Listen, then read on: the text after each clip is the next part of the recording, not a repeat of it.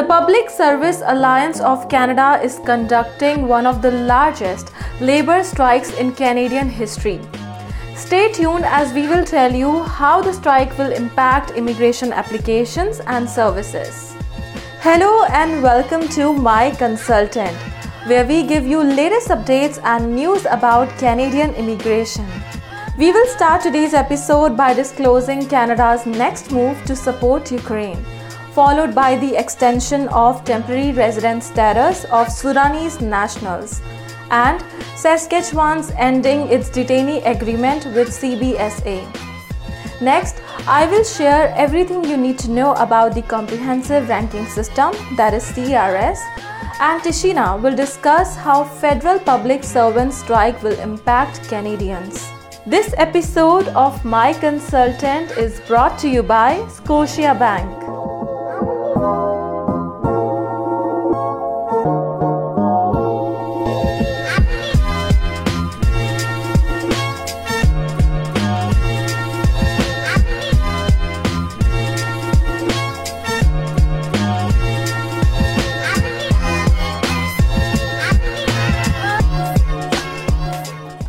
During Ukraine's recent visit to Canada earlier this month, the two governments came together to sign a bilateral youth mobility agreement. This action reiterates Canada's solidarity and support of Ukraine as it defends itself against Russia's full-scale invasion. The signing of this agreement establishes a pathway to provide young Ukrainian and Canadian adults aged 18 to 35 with greater opportunities to gain a better understanding of the culture, society, and language of the other country through travel, temporary employment, and new life experiences abroad.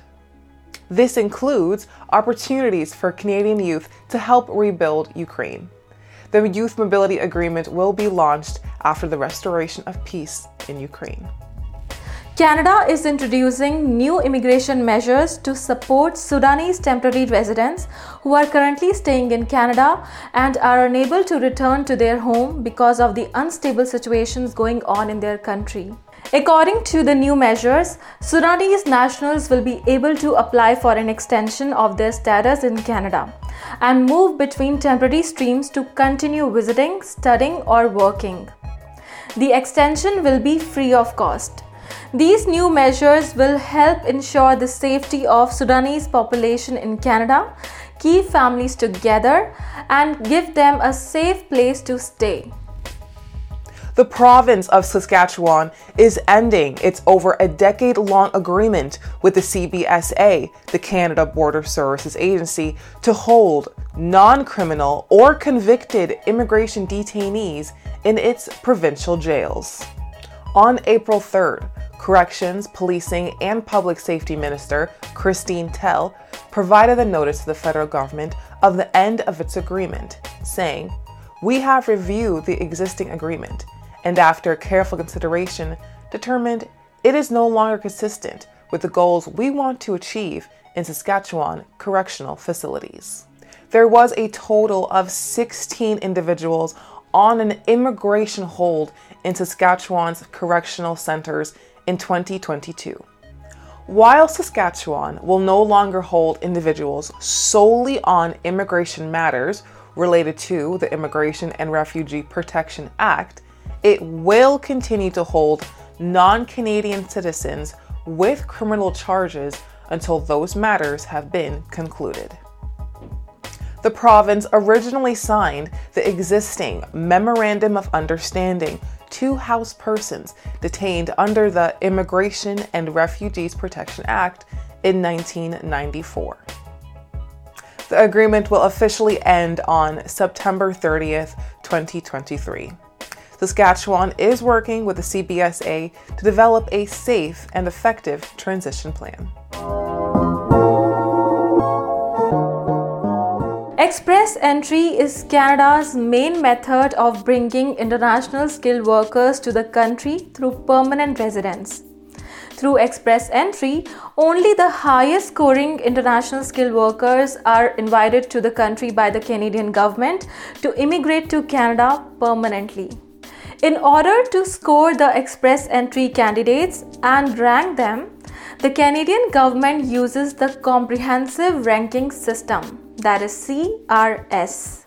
The CRS is the points-based system that scores a candidate on the basis of the information that is available in their profile. The score allows candidates to be ranked against each other in the pool. Applicants are given points based on the following factors: age, education, language proficiency, Canadian work experience. Language proficiency, education, Canadian work experience of the applicant's spouse or common law partner. Arranged employment or validated job offer. Provincial government nomination for permanent residence. Sibling in Canada. Certain combinations of language skills, education and work experience that result in a higher chance of the applicant being employed. Using these factors, candidates will be given a score out of a maximum of 1200 points. Highest scoring applicants will then receive an invitation to apply, that is ITA, for permanent residence during period draws. The CRS is very beneficial for Canada and immigrants themselves. By using this detailed and evidence-based approach to scoring and ranking immigrants, Canada does its part to welcome immigrants who are most likely to have fulfilling careers in Canada. The Canadian government's research finds that new immigrants who arrive young and middle-aged with high levels of work experience, education, and language proficiency integrate very well in the Canadian job market. In 2020, IRCC released a report on how express entry immigrants have been performing in the Canadian market since the launch of express entry in 2015. Thanks to how CRS is structured, the report found that express entry immigrants have high salaries, high rates of employment, and low rates of unemployment in Canada. Approximately every 2 weeks, the Canadian government selects the highest scoring candidates from the express entry pool and provides them with an invitation to apply, that is ITA, for permanent residence. You should not lose hope if your CRS score is lower than the recent CRS cutoff requirements, as CRS scores keeps on changing with each express entry draws. If your current CRS score is slightly lower, you may wait patiently in a hope that eventually the cutoff will have candidates with the same CRS scores as yours.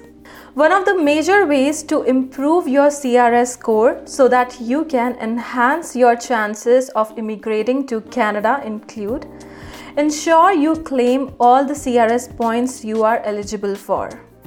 Improve your language test score.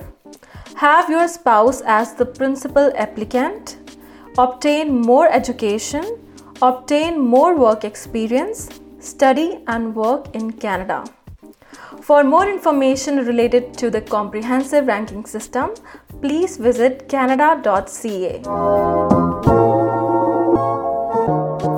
As some of you may know, the PSAC, the Public Service Alliance of Canada, declared a strike last week Wednesday on April 19th, seeking higher wages and what they describe as fair remote work policies. This strike, consisting of tens of thousands of federal workers, involves, but is not limited to, staff of Service Canada, the IRCC, Immigration, Refugees, and Citizenship Canada, and about 39,000 Canada Revenue Agency CRA workers. These employees provide a range of vital services to the public daily. So, with them on strike, how could this affect you with your immigration-related matters? During this labor disruption, some services may be delayed or not available at all. Employment and Social Development Canada warned that applications and other passport processing services may be partially or fully disrupted. The department adds that delivery of passports will be limited to clients experiencing humanitarian or emergency situations. Service Canada Centre's in-person services will be limited. The temporary foreign worker program may be partially or fully disrupted during the strike. The IRCC, Immigration, Refugees, and Citizenship Canada, says some services will be available. You'll be able to apply online, use your online accounts, mail in applications, and access some emergency services. However, the IRCC does warn that some of its services will be impacted. Expect delays with processing applications, in-person appointments or events, including citizenship ceremonies, contacting the IRCC via email, phone, or social media, consular citizenship services, as well as passport services. At the moment, there is no end in sight, with the PSAC strike moving its picket lines to strategic locations like ports of entries, hoping to cause a greater disruption to the government. The PSAC president said the union is making efforts to be non-disruptive to the general public as possible. That's all for this week's episode of My Consultant. Thank you so much for tuning in.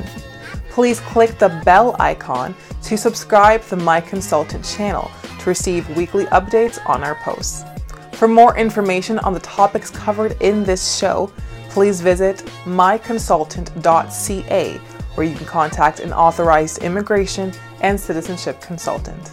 I'm Tashina Thompson.